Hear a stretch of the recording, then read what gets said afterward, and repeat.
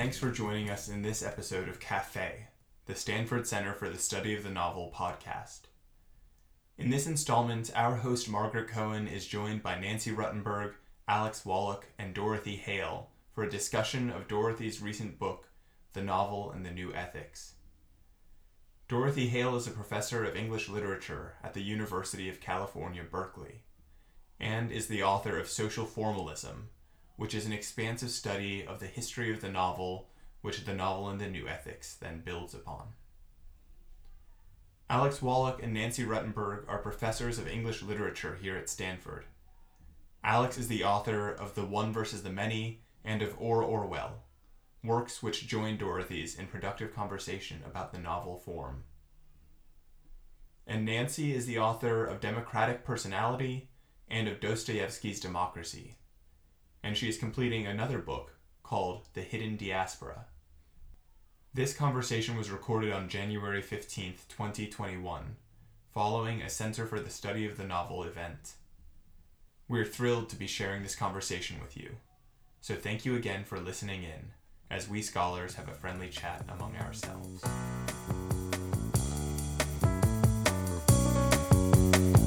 Great, thank you so much for joining us at the center. You mentioned that this was the first conversation you've had about the book since it was published. Were there any comments that emerged that were surprises to you? Well, let me first just say that I feel that I couldn't have had a better conversation about the book. So the first one may be the ultimate conversation. And I really, it was just thrilling to get Alex and Nancy's response and to have the energy from that audience. So really very profound moment for me. So thank you for that.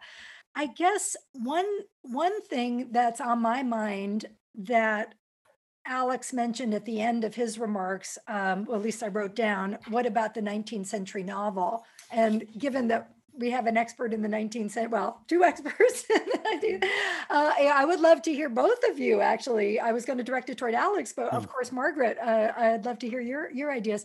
Because again, just to repeat, what I've been arguing is that something new happens, the novel and the new ethics, something new happens in the modernist moment, where an idea of the art of the novel and therefore also an idea of an ethics of form comes into systematic, being. As much as I love to read in the 19th and 18th century novel, I would love to hear what you two as experts think about that claim and whether you would challenge it or support it or look for counterexamples. Well, maybe I'll jump in. I was thinking about that as you were talking, and I was kind of running test cases through my mind, and I have to say that the novel that I thought of that is kind of the Jamesian equivalent for a much earlier moment of the novel is Madame de Lafayette's Princess of Cleves, which is very much a novel about the opacity of the other. And then I was thinking as you were talking, well, does that really matter? I mean, does the claim of the new matter? Or are you pointing to something which is just integral to the novel as a genre, which is an aesthetics of ethics? And does it change it to say that Lafayette is doing this in court society of the 17th century? And I guess where I came down as you were talking, I was thinking about it, and is that, yes, it does really matter because we think about this notion of ethics as a liberal humanist notion.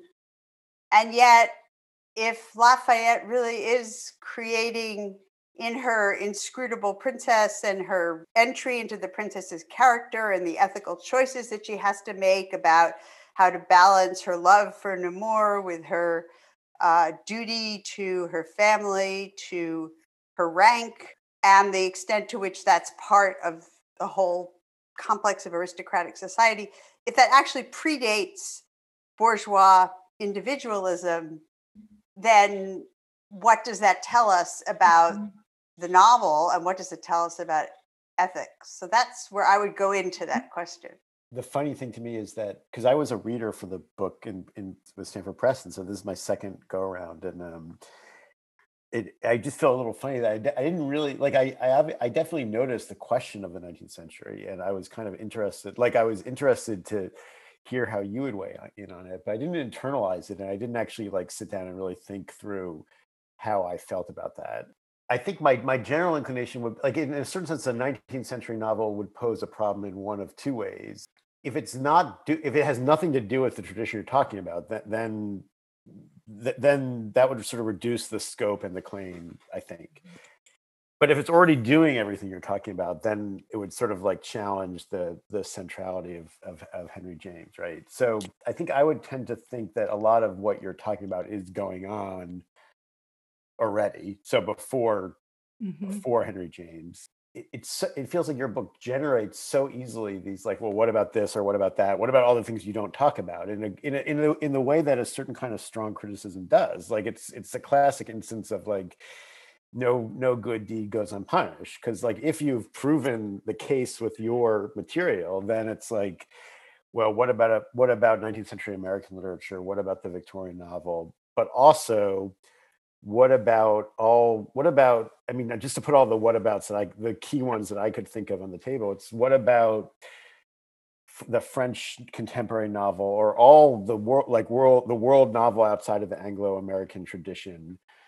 What about other media? So film, like, is there any like other forms of representation? Let's put it that way. Or even the short story. And then, but I think to my mind, the key one was like this, well, two other things. Henry James is he's so elevated in this tradition. And I mean, you do talk about Woolf, but not nearly as much. There's like, no one else can occupy that central role. So are there basically, are there other counter traditions? Are there other, and you sort of, in the preface now, you sort of say there probably are, but you're not going to get too involved with them one way or the other. I would think, for me, that would be the question that's the most interesting, more interesting than the 19th century, actually, is like, are there really other novel, like 20th century and 21st century novel aesthetics? I mean, the two that I thought of were basically cultivation of the self. Is there some version of like self cultivation, like where it's really about the refinement of who we are through a novel? And then some embrace of collectivity, like representation of totality, of the collective. I was curious if you had any interest in like a really strong counterexample, either to like, and I can totally understand why you didn't. I think you were careful to not get too caught up in such questions. There's a hell of a lot to talk about with the tradition and the key players and what you're looking at. So I think I ducked the question about the 19th century a little bit, but. Well, and so Nancy, did you want to say, because something about the American 19th century tradition that you had thoughts about, or? Well, yeah, I mean, it is the case that reading the book all along, I was thinking, oh, but can I think of something that doesn't fall into this? And I was thinking it as kind of, is there something that exits from it?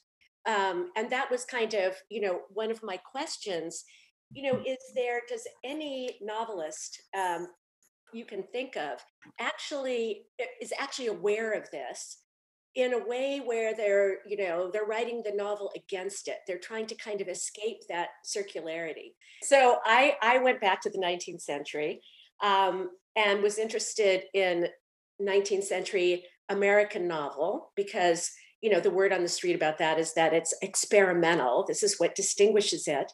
My primary example of something that's kind of your work kind of describes, but that it also works against, doesn't undermine it, but it's different, would be something like Moby Dick, where there's such a strong kind of ethical component to that novel.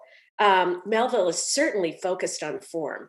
I mean, he's not just, putting this grab bag of stuff into the novel. He's certainly trying to achieve an effect through form, and I think a novelistic ethics of alterity through form.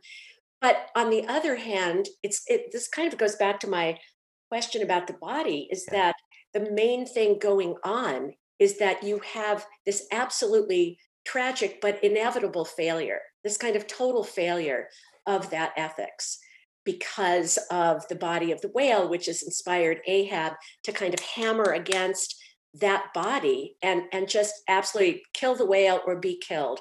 There's nothing in between. And yet the need for that kind of encounter is so intense and then so tragic at the end.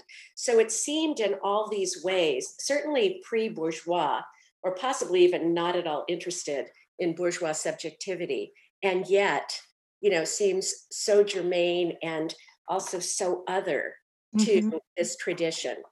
The very rich questions. So let me see if I can do justice to them. So first of all, Alex, can I point out that your question was about the one in the many?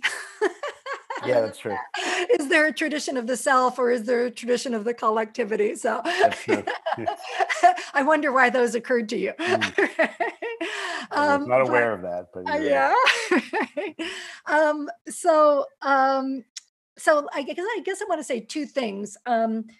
First, so one would be about the issue of form, and this might relate Margaret's example of the Princess of Cleves and Nancy's example of Moby Dick, because the distinction that I had wanted to draw in my book is that the representation of character is an ethical issue from time immemorial, as I said, with Plato. And then I have a little bit of in my book that it was really fun for me to find, where Trollope and Thackeray are talking about being taken over by their characters. So, that part isn't really news, it seems to me. And Alex, as you were saying, I hope that it strengthens the claim that I'm making for the tradition I'm interested in, to see that this has been a interest, concern for novelists right from the very beginning, is that they feel invaded by characters, or that they're wanting to commune with characters. So self and other, Margaret, as you were talking about it, the enigma of the subject, or, there's a whole variety. The example that came to my mind when I was writing the book was, Pamela, but she couldn't be more different than Samuel Richardson. But I believe, correct me if I'm wrong, from the research that I did, nobody complained when he wrote that book that he didn't have the right to represent Pamela. They complained about a lot of other things about that book, right. Which is why he wrote Clarissa. But nobody said, Samuel Richardson, you do not have a right. You're violating the integrity and the otherness of Pamela by speaking for her, right? On the contrary, he was trying to cultivate ways of autonomy effects that would render her subjectivity. So the point that I'm trying to make is that the problem of character invites these issues in the novel from the very beginning in a particular way. But what's different is, and if we take Moby Dick as an example, Nancy, no question, like George Eliot, Melville's a master of form. But the question that would occur to me to ask is, but did he think the novel was a certain thing that he was writing, and that it should be written according to certain values that were specifiable and that he could, claim? So the example that I would have in mind, that I've taught in a class that I teach called The Novel is a Book of Other People, is the Blithedale Romance, which seems to me by Hawthorne, really concerned with this problem of self and other, and the degree of representation, and even inventing a symbolics of, rather than a realist, breaking the realist frame to use a symbolics of representation, and then ironizing all that on top of it. But again, it's interesting to me that Hawthorne thought of that as a romance structure. And he looks back to, he has a whole theory of romance that we know about. So there was this tendency in the novels that I know about to care about these concerns, but then nobody, sort of stopped and said, okay, the novel should be this one thing, and we can constrain the novel, and it can come into focus as a high art form if we can say that form needs to match content in a systematic way. What about Tolstoy and Dostoevsky? I mean, I don't know. On one level, it feels like just randomly throwing that in, but on another level, it feels like it's addressing some of what you were just saying. Yeah. Because more than because I was following I was following what you're saying about Blithedale, and that makes a lot of sense. It feels harder with Tolstoy definitely and Dostoevsky to say that they're not kind of, I don't know, pretty attached to and ambitious about like novelistic form. So again, maybe like I would see, interestingly, Tolstoy in particular, not so much Dostoevsky, but Tolstoy is one of the big examples that gets, imported into the Jamesian tradition through Lubbock. He has a whole big chapter on Tolstoy as well. And of course, the wonderful moment in Anna Karenina when he's giving, point of view of the dog, which I'm sure is on Coetzee's mind in Elizabeth Costello when John, the character, says, "My mother has been a dog." That's got to be an allusion to Tolstoy. So there's definitely, I would put Tolstoy and Eliot in that same pre-modernist world of perspectivalism that James inherits and in Eliot's case is actually trying to refine. But did Tolstoy then theorize an aesthetics of the novel as a genre, as an art form out of that? That's a really big question because, and this kind of goes back to my thinking about Melville too.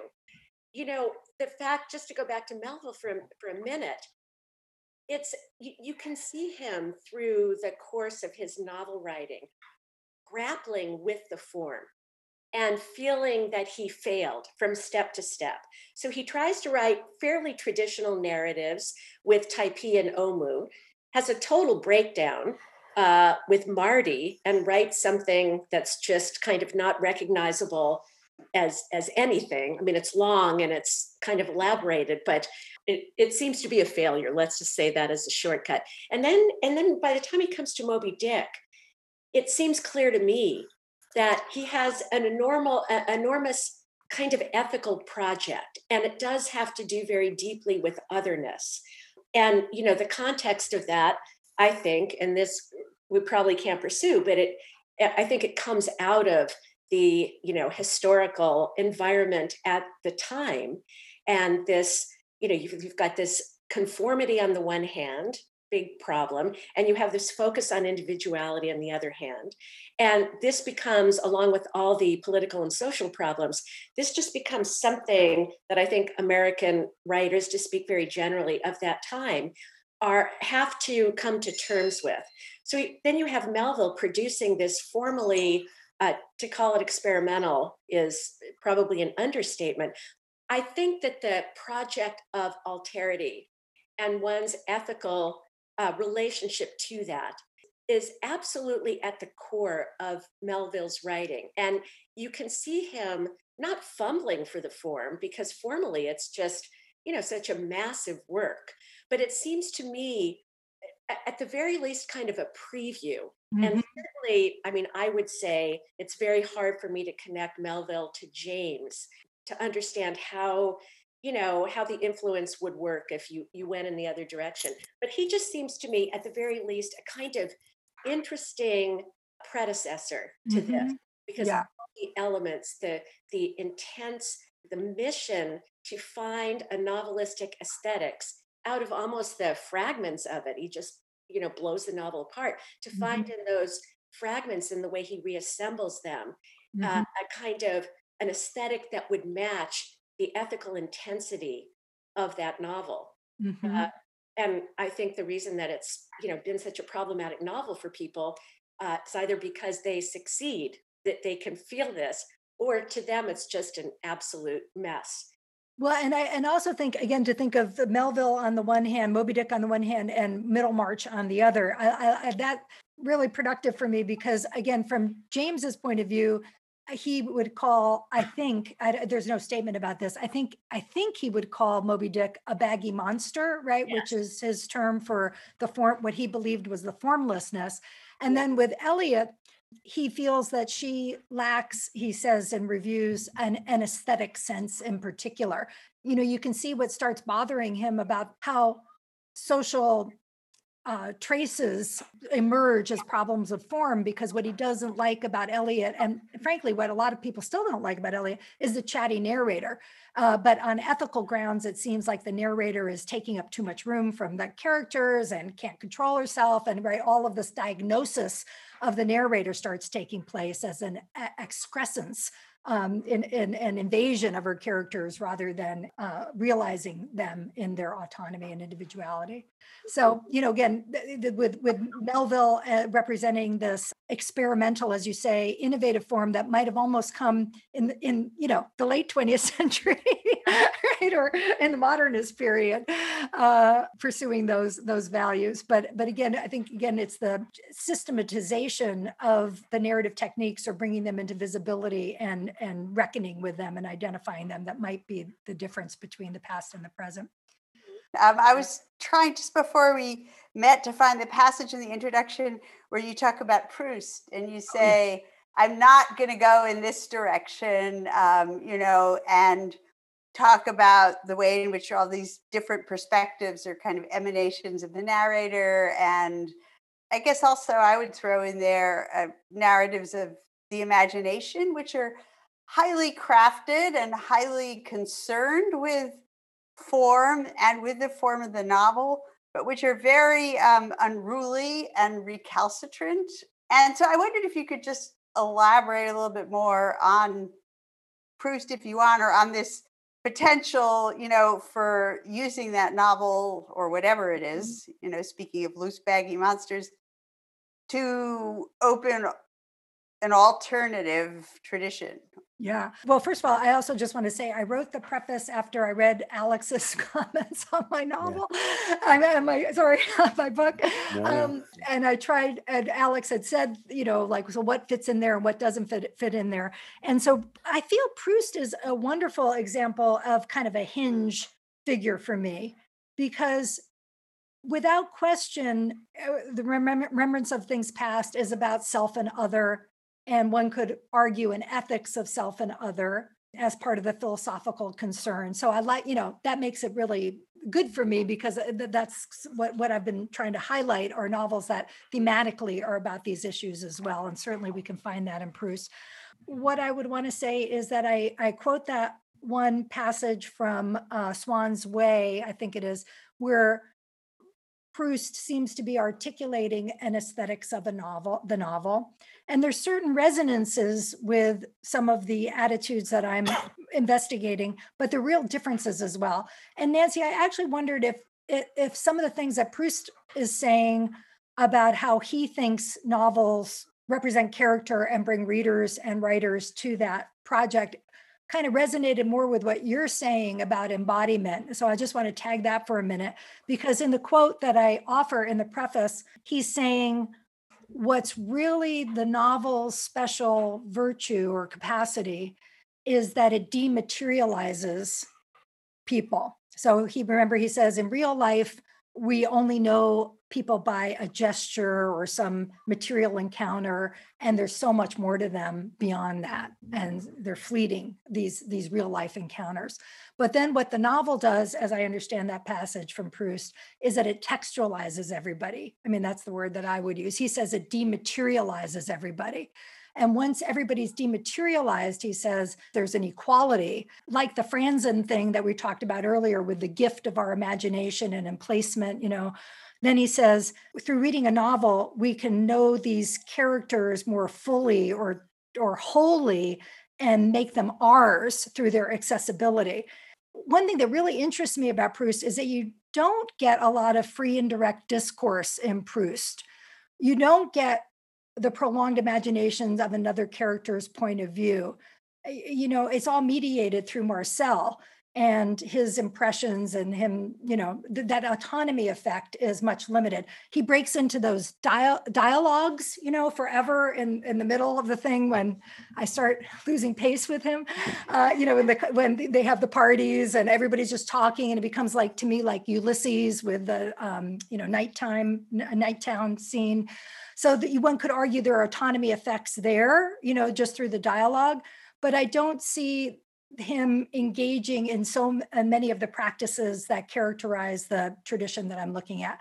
So that doesn't mean that he couldn't fit into it as a really interesting kind of hinge example, but I think he wants to take us in a different direction ultimately with his idea of novelist aesthetics as being dematerialized and making selves available through fiction. That's really interesting, because I was wondering when you pair Proust with Philip Roth, of all people, as offering a counter aesthetics. So I'd like to hear more about that, because when I think about the literary tradition that you're tracing, Philip Roth seems like he would be right in there with the in crowd. And so, but Proust, I could sort of immediately say, well, yeah, I can understand that. But could you talk about Roth and the way you see him as offering a counter aesthetics? I use Roth as an example because I feel like something like in The Human Stain, he's completely consumed with the kinds of issues that we're talking about. He also, by the way, I mentioned in my book that in one of, I think, Roth's first novel, Letting Go, he actually has a character who is doing his dissertation on Portrait of a Lady by Henry James. So I wanted to work that James connection. I thought, wow, Roth should fit into this tradition. But maybe those who know Roth more deeply, or, I couldn't find the interest in technique. So although I saw the thematic concerns there, I was trying to make that distinction between novelists who, like what we were talking about at the very beginning, who are concerned about self and other and social heterogeneity, and those who then think, oh my goodness, this really affects me as a novelist, and I better be very, very careful about what I do formally and have a responsibility. I mean, I just wanted to pick up on when you said the James angle, because I feel part of the problem why, the what about questions seem important, but there's something that seems off about them. And I think part of it is that, and I also started thinking of more people, Dickens, Flaubert, Austen, there's all these different figures you could think of. But the thing is, to do it fairly, what I'd first have to do is make a case for the refraction of Proust, which I don't think would be that hard to do, but I couldn't do it. To demonstrate sort of inductively and empirically all these other figures taking up Proust in an abundance of ways. And once you've shown that, then you can enter in. And I feel like that's the specific operation you do on James I think you're doing a big favor to Jamesian scholarship, because this book makes such a powerful reactivation of James in a way that I think would make other scholars that work on other novelists kind of envious. One would want to be able to do that with Flaubert, and I think you probably could with any number of novelists, to get the constellation of later writers who are inarguably dealing with this figure. It seems more like something that happens with poetry, but one example that popped in my mind was actually Mark Greif, his chapter on In Age of the Crisis of Man, where he has a great chapter on Kafka, and Kafka, these figures from the 40s suddenly going back to Kafka. And I think what you're doing with James isn't done that much in history of the novel, where there's it's not just showing the refraction. It's this combination of a reading of a very close reading of the author, together with this kind of empirical survey of how other novelists are taking up that author. And I mean, methodologically, that just seems important. And I wonder if that would seem to be, you'd have to do that would be what you would want to do with Proust or with Joyce or with George Eliot, that would be the only way to actually sort of really make a strong argument that no, Gary Hale's wrong to put James at the center, because in fact, here's another constellation with a different writer at the center that has its own strong aesthetic, right? Thank you for that. And could I just say that was part of the thrill of doing the research for this? Yeah, on the one hand, it was finding all the people talking about ethics. And I was like, wow, more and more and more kept coming into my hands. And then I kept, then I thought, okay, well, let me look at, these statements by novelists, and I'll see if I can find this ethics of alterity earlier. And then lo and behold, I kept finding all this praise of Henry James in particular. So I just have to say, as a researcher, it was,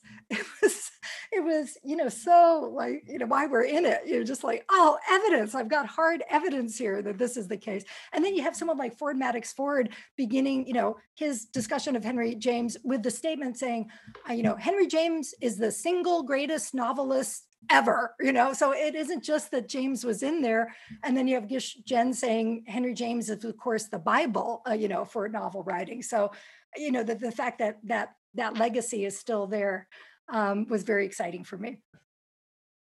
Go ahead, Margaret. But if you wanted to go back to Roth, I just want to say, just to finish that for a second, I just wanted to say, so I felt because he wasn't concerned with form, that it was just more of a realist project, and there's nothing wrong with that, but he just wouldn't fit into the aesthetics of alterity for me. I mean, as we've been discussing, I hope that once I've pointed this out, and this is the distinction Alex was just trying to make, the writers who are writing in this tradition kind of full blown, but then once I've articulated it, I think we could go back to Dickens. That was my point of using David Miller as an example. Like David Miller's reading of Dickens just blows me away.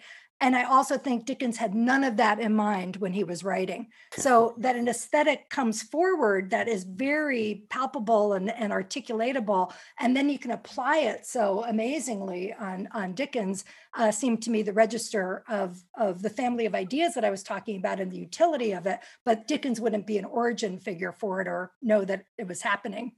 Okay, that's very interesting. To me, Roth was a kind of great example of what you're talking about, because he's so dialogic.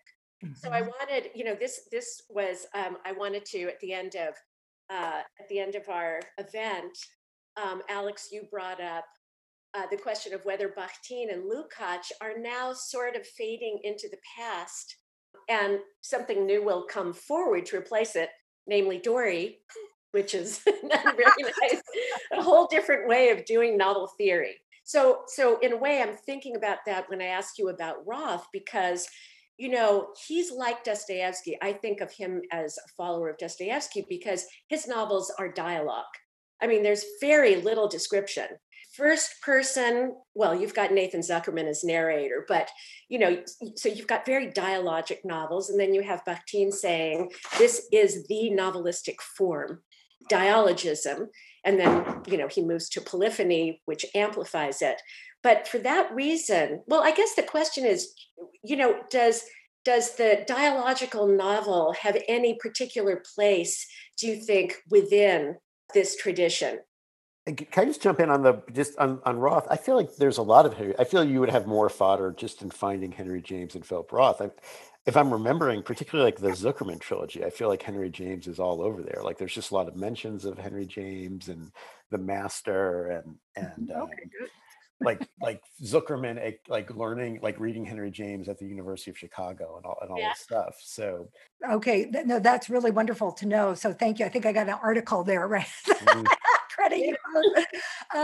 And then Nancy, just to answer, to address your question about Bakhtin, and this is where again I was so grateful to Alex for remembering social formalism and connecting the two projects, because certainly I would want to think of Bakhtin's theory and then its specific translation and entering into the critical scene in the 80s in the Anglo-American Academy, circling back in at that particular moment and, just being caught up then by, that's what I talk about in my fifth chapter. You can see something like Bakhtin being referenced by Judith Butler as she's articulating her post-structuralist idea of ethics. So Bakhtin still remains very important to my thinking and to this tradition.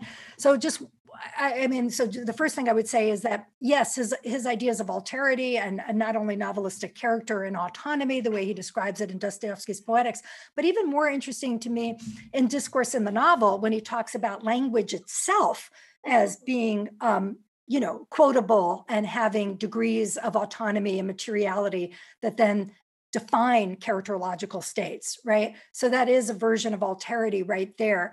But what I got interested in this new project is all that Bakhtin doesn't say about the art of the novel, because where he leaves us in Discourse in the Novel is he says that the representation of character is the representation of language. period. That's where he ends up in discourse in the novel. Wherever he came from in Dostoevsky's Poetics, that's where he ends up. And whenever I teach that, my students say, but what about plot? What about this? What about, what about all these other elements of form that we take? Where is that in Bakhtin?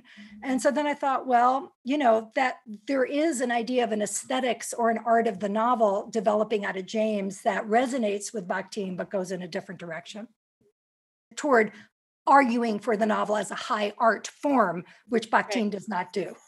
He seems to me to want to tie the novel to the people, to the working class, to push back against what we would think of as liberal notions of sympathy and ethics.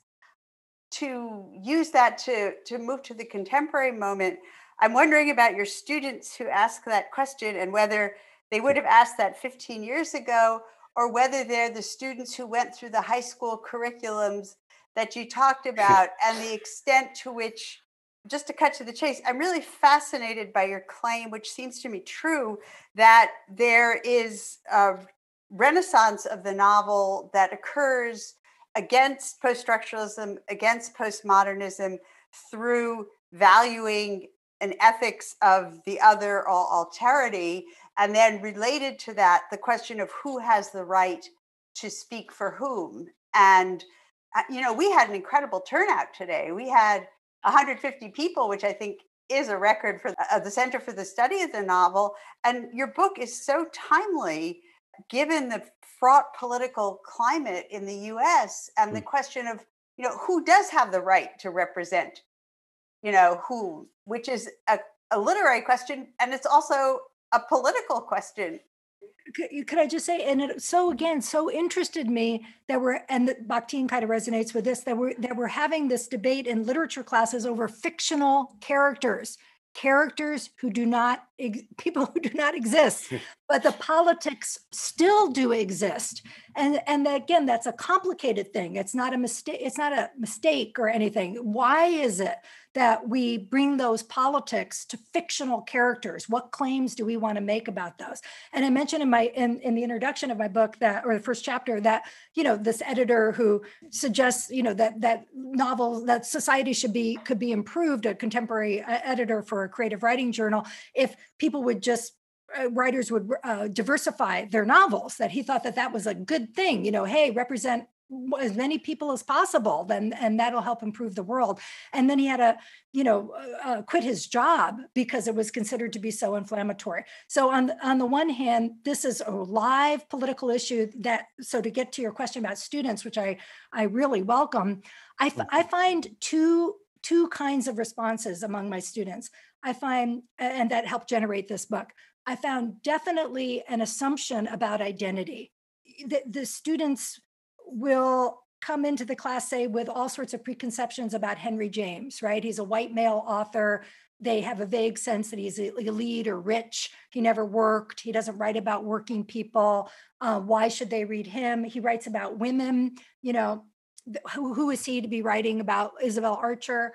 So that's their critical place that they're coming from. So then when you teach something like James and show that James is actually absolutely concerned with all of these same issues, that these are the thematics of his novels, and then also apply or freight his narrative technique, then I hope to show that, these issues of identity and the power of novels to have a political or an ethical effect, that these are problems that need to be thought about, rather than just immediate ideas about subject positions and political rights, and that I hope the students become more thoughtful. I mean, and they do, and they're excited, and they love doing it. But that's on the one hand. On the other hand, there is just to say a student that will come in who has a very, what I call Labachian idea of novelistic aesthetics. And they say, shouldn't a good novel have, and then they'll list certain formal features that's a minority student, but that's one from the creative writing workshops, But then I think they see that those formal features are actually value laden. And that's one of the things I try to show. Yeah, I think I'm going to use those arguments. Some of the questions I get about authors. Aren't we all? I think that's super interesting. That last question and answer on politics in the contemporary moment and identity politics, really, as it is implicitly surfacing and at times explicitly in the book.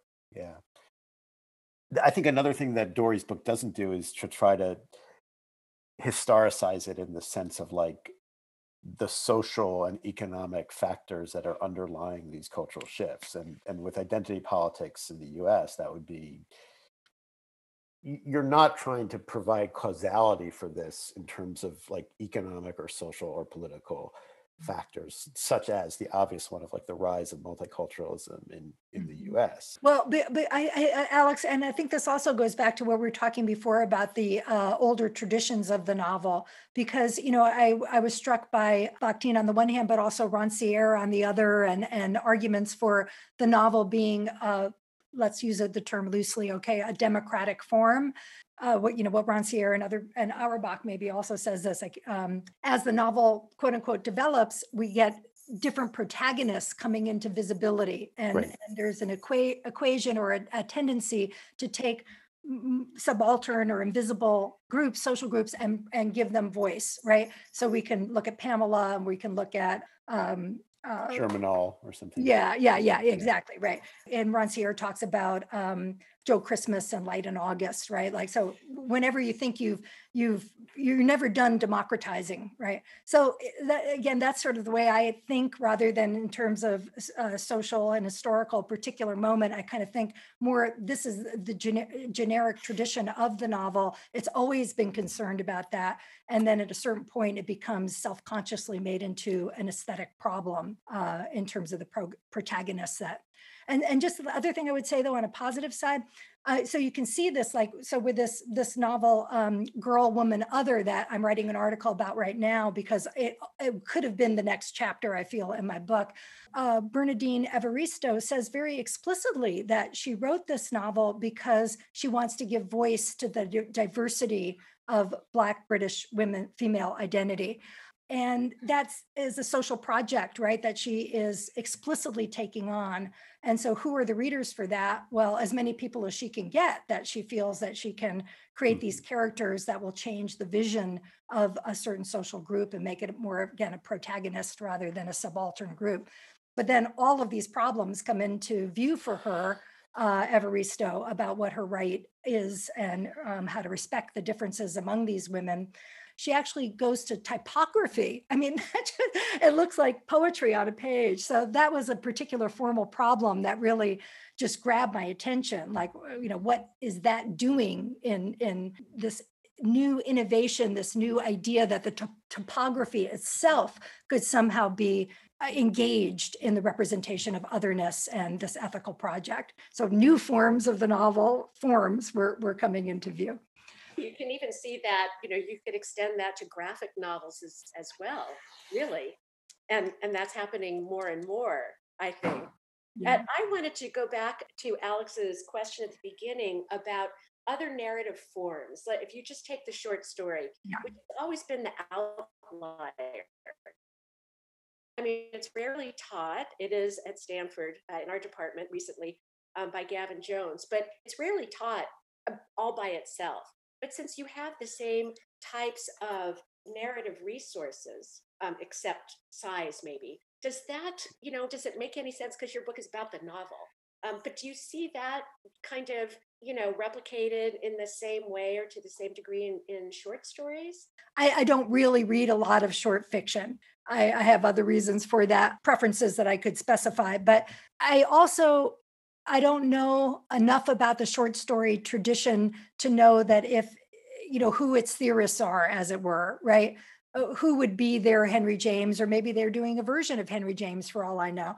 So that, I think, as Alex was indicating earlier, if that were a project that I were interested in, I think I'd have to really start researching and find out, you know, what is there, what are the traditions there? Just to give a shout out to a former Stanford grad student, one place to look would be Long Lecoq, whose dissertation and now book is on what he calls transnarrative, which is like the specific subgenre of short stories that are connected. Like, so they're sort of halfway between short stories and novels. And you would definitely have a lot of grist for the mill of aesthetics of alterity with his book. Yeah, no, I'd love to look at that because again, this Evaristo novel, she has separate narratives that kind of intertwine, but they really are on a short story cycle. And one of her influences is Under Milkwood and also Sherwood Anderson, the story cycle. So I could see how the novel form, even though it wants to still weave these things together, is in conversation with that story cycle genre for sure. You have a lot of grist for your mill. I think there's 3 projects that we would find to you.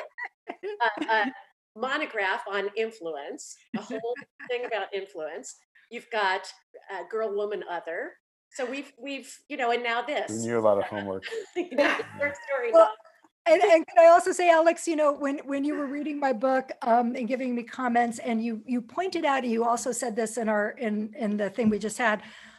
You said that I refrain from actually doing hard readings, of the novels, that I'm more staging the issues. But I just got to tell you, the other thing that I would like to write, as it were, but, working on things like the ambassadors, I would love to write a chapter, just on the ambassadors that I do there, what I did with Maisie, So Coetzee, I could have done Waiting for the Barbarians. I could have done Disgrace. In fact, a slow start I got to the project is that I thought the Coetzee chapter, I was going to do like 5 novels really deeply. Yeah. And then, oh my God, I'll be 100, So I do feel, for me, in terms of what else there is to say about it, I'd love to, not now when we're at the end, but I'd love to go deep into those novels and to explain how this ethics of alterity is at stake in the thematics as well as the specificity of the forms.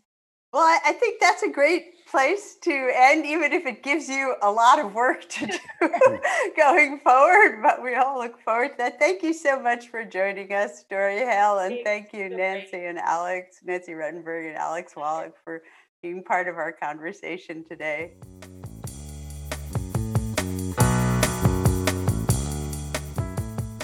Thank you again for joining us in this episode of the Center for the Study of the Novels podcast, Cafe. We would also like to thank Dorothy Hale, Alex Wallach, and Nancy Ruttenberg for their generosity in agreeing to this conversation. Thanks to our team at the Center for the Study of the Novel, to An Trong Nguyen and Maritza Colon for their operational support, to our graduate coordinators, Victoria Zarita, Cynthia Giancotti, and Casey Patterson, to Eric Fredner for editing, consultation, and sound engineering, and to our host and director, Margaret Cohen. The Center for the Study of the Novel is a subsidiary of the English Department at Stanford University.